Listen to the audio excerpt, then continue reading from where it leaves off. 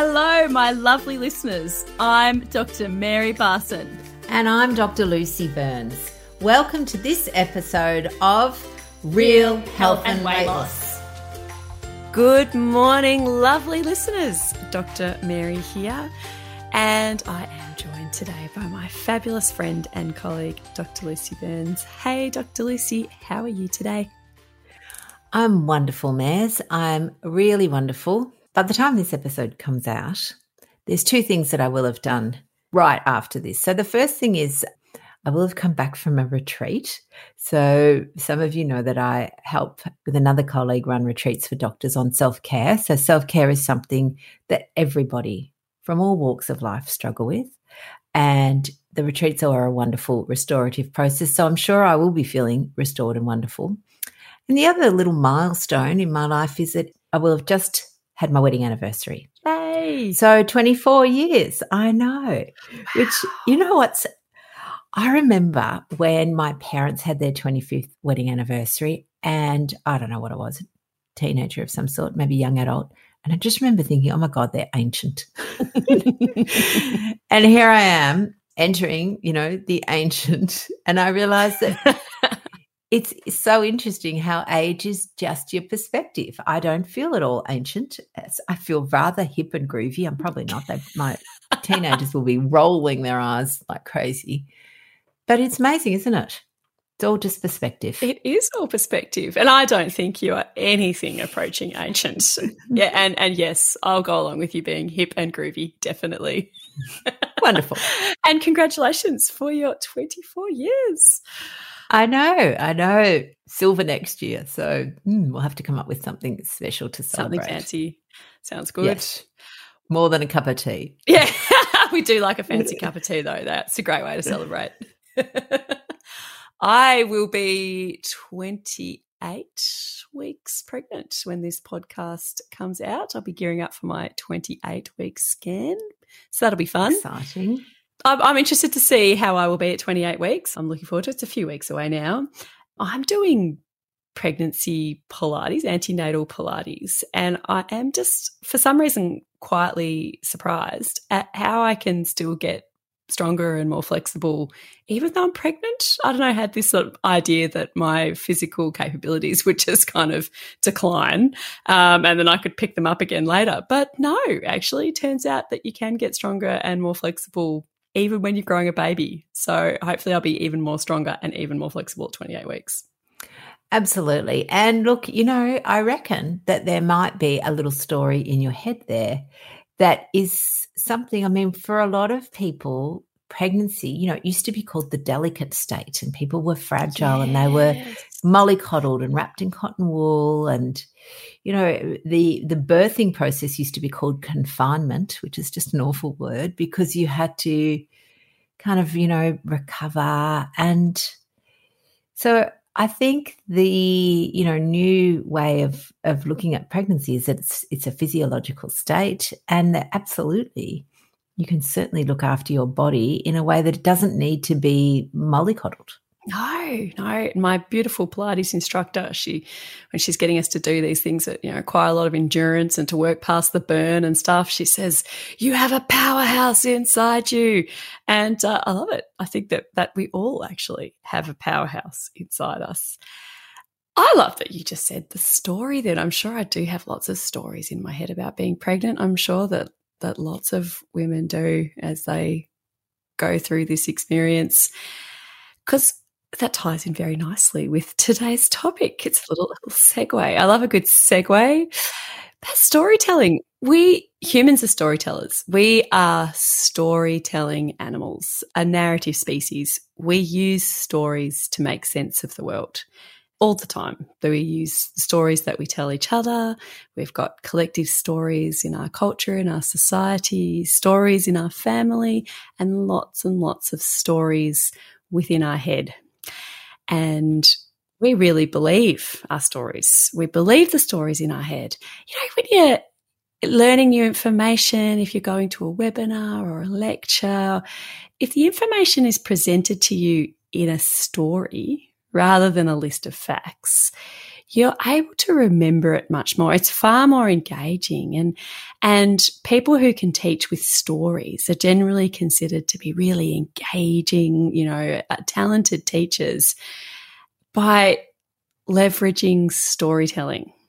And I reckon that the best stories are the stories that we tell ourselves. And Lucy, sometimes these stories are really helpful and useful, like there is a powerhouse inside me, and I can change, I can get stronger and fitter and more flexible. And sometimes these stories aren't so helpful, like I can't even begin to think about changing my diet until my life and house and routine are all completely perfect.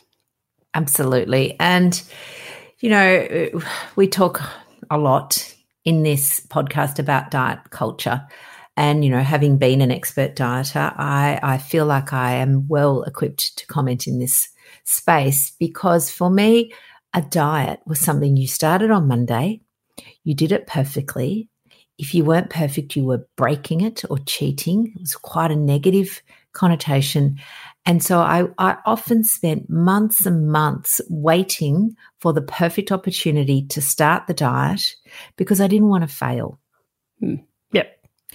So it's a story that you can't start until everything's perfect. Yep. And it's binary. It's either you're doing it perfectly or you're failing and you're not doing it at all. Yeah. And this is part of the story in our head that keeps us stuck, so that when we do have a deviation off our path, our brain goes, well, that's not perfect.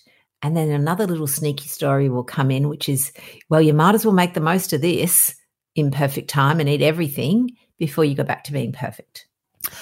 Or another story is that if you're going along perfectly with your diet and you're doing everything exactly right, just like, your diet mentors told you needed to do, and then you have a slip up and eat the donut in the tea room because you're super stressed or whatever, then the story can be, well, I knew I couldn't do this. I knew I'm hopeless. I can't stick to anything. I'm useless. I might as well just eat all the donuts and then eat all of the chocolate biscuits and get ice cream on the way home and just continue to eat all the sugary, crappy, carby food that I can for the next 6 months because it's obvious I can't do this. That's a story in our head. It's a pretty common story too.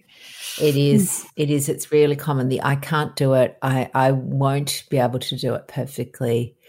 It's super common. And again, not our fault, but it's just a story that's A, not true, and B, not helpful. And again, we often talk weight loss is a personal development journey, and part of it is understanding the stories in your head. What is your head saying? What is the story that is coming out? And having the ability to step back and see if it's true. Is it true? So for a long time, the story in my head was that when I go on holidays, I get to eat whatever I want, whenever I want, for as long as and as much as I want, and I'll deal with the consequences later. And that story, you can have that story if you want to. You're the boss of you. Except what would happen then is I'd come back from holiday and then I'd go, oh, this is going to be hard. So then my story became, oh, this is too hard, and part of it was that Fluffy's wide awake. I've got sugar cravings galore. And it was hard.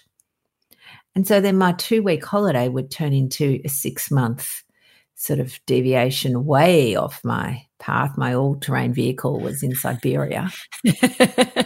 And then, suddenly I found myself 20 kilos heavier or 40 pounds heavier. And I'm thinking, how did that happen on my 2-week holiday? Mm.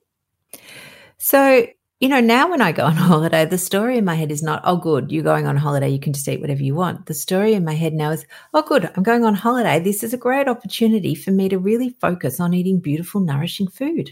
I've got no other stresses in my life. I'm relaxing. I can choose well. I can, go to the, wherever, depending on where we are, I might have time to go to the farmer's market and see what, amazing whole foods they've got, or what locally produced macadamias there are, or what local home brew kombucha I might be able to buy, instead of just assuming that because I'm on holiday, I can have, 15 ice creams a day. That's beautiful example of rewriting the stories in your head. And we can all do that.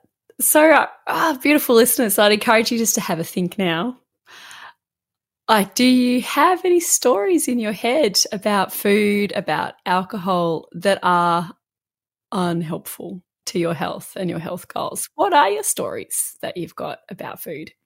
Because I guarantee that you have got lots. Absolutely.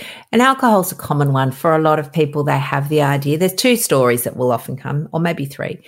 One is, I won't be any fun if I don't have any alcohol. And all my friends are going out to have fun and I don't want to be a downer, so I'm going to continue. That might be a story. Another story might be, when my partner comes home from work and they sit down to have a drink, I want to share that with them, so I'm going to have a drink with them before dinner. Or the third story that we hear a lot is, and we talked a bit about this in last week's podcast, is I've had a stressful day at work, I deserve a glass of wine. Yep. Oh, really common stories. Common stories I hear about people who have started their low carb journey, or they feel like they can't, and it's not going particularly well, or they feel it's not going well, or they can't start their low carb real food journey. Stories like, well, I have to cook for the kids, so I can't not eat pasta and rice and toast for breakfast because that's what I'm feeding my children. And it can be a really convincing story. People believe it.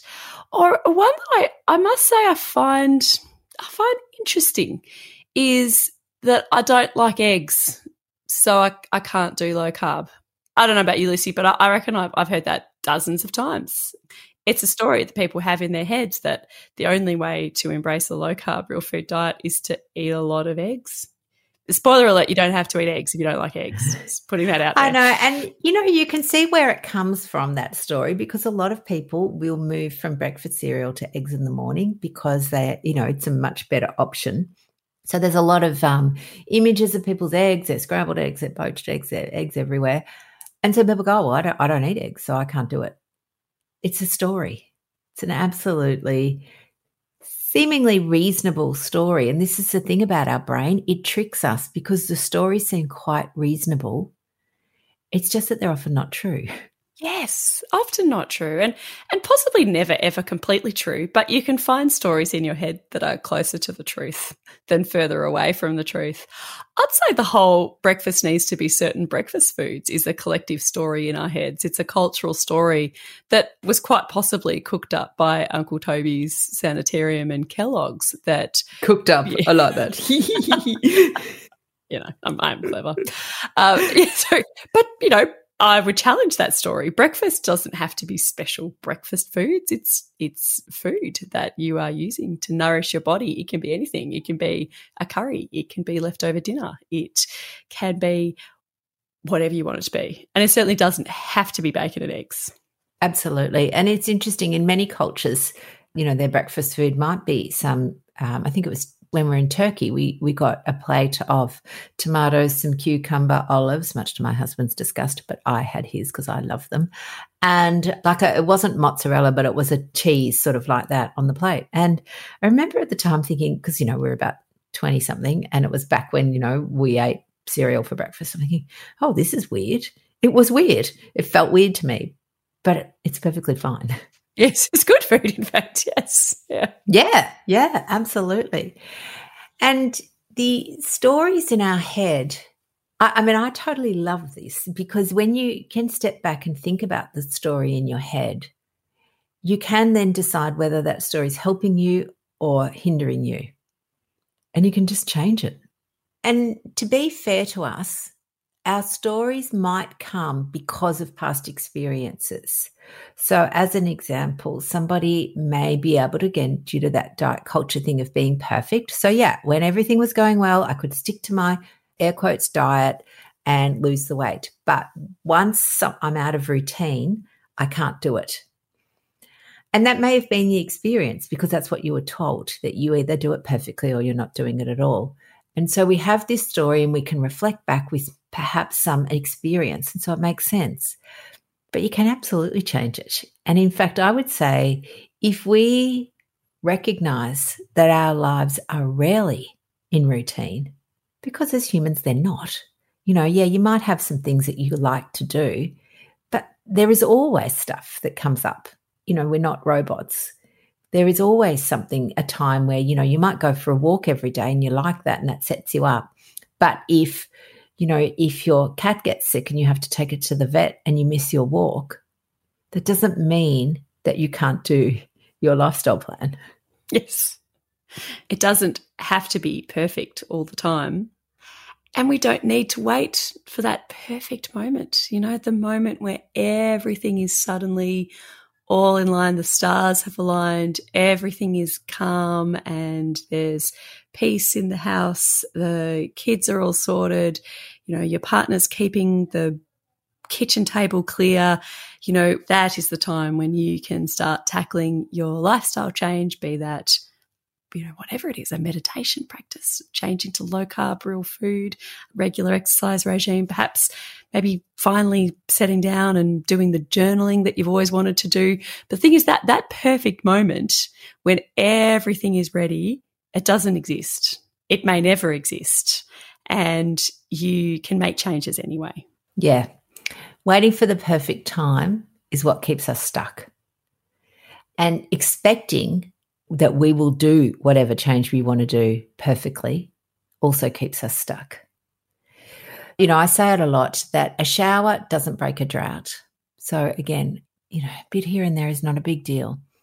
Shower every day and suddenly there's no drought.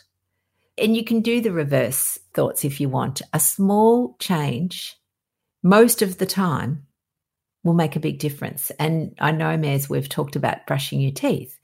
If you miss brushing your teeth once a week, your teeth aren't going to fall out. Yeah. But if you brush your teeth for a couple of minutes, most days, you're going to have good teeth. Yeah. Same with, meditating just a few minutes a day. If you get into a regular pattern of it, within a few days to weeks, you actually literally start changing the gene expression in your body and your brain for the better. And so it's a very small change that results in really huge benefits. And you don't need to turn your entire life upside down to start it. And you don't need to wait for the perfect moment either. No. I love that expression, and we have used it a number of times, that, the best time to plant a tree was 20 years ago and the second best time is now. Yes. Waiting for the perfect time will just result in another 20 years passing and no action. Yeah. Go and plant your tree. That's right. Go plant your tree and examine those stories in your beautiful brain and know that they're pliable and that you can rewrite them and that you're in charge of the stories that you tell yourself. Absolutely. And, recognizing, again, personal development, recognizing that we all have there's only a few. I mean, there's a few, but they're all the same. It's always the same story. It may have a slightly different context, but it will always be the same story. And when you can step back and unpack it and look at it and go, oh, I don't know why I was thinking that. It's okay. Remember, thoughts are just connections between two nerve cells. Your brain, the more your brain thinks something, the easier it is for your brain to continue thinking that. Just doesn't mean that it's true. Yes. Our beautiful brains lie to us all the time. They just do, to make stories and to make sense of the world. It's just what happens. Yeah. And it's not bad. It's not terrible. It's just something to be aware of and know that because you are the boss of you, you can change it. You can change those stories in your head. And in fact, I would say that you have to. For any story that no longer serves you, changing it is the key. Wonderful, friends. I think that's it for us this week. We will see you next week with another episode. Have a wonderful, wonderful week. Goodbye, everybody.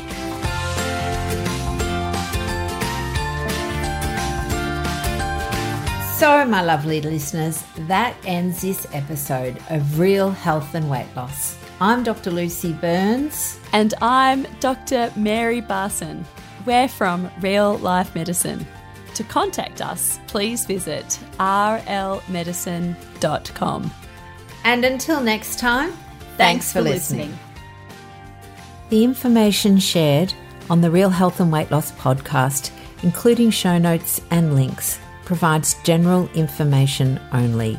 It is not a substitute, nor is it intended to provide individualised medical advice, diagnosis, or treatment, nor can it be construed as such. Please consult your doctor for any medical concerns.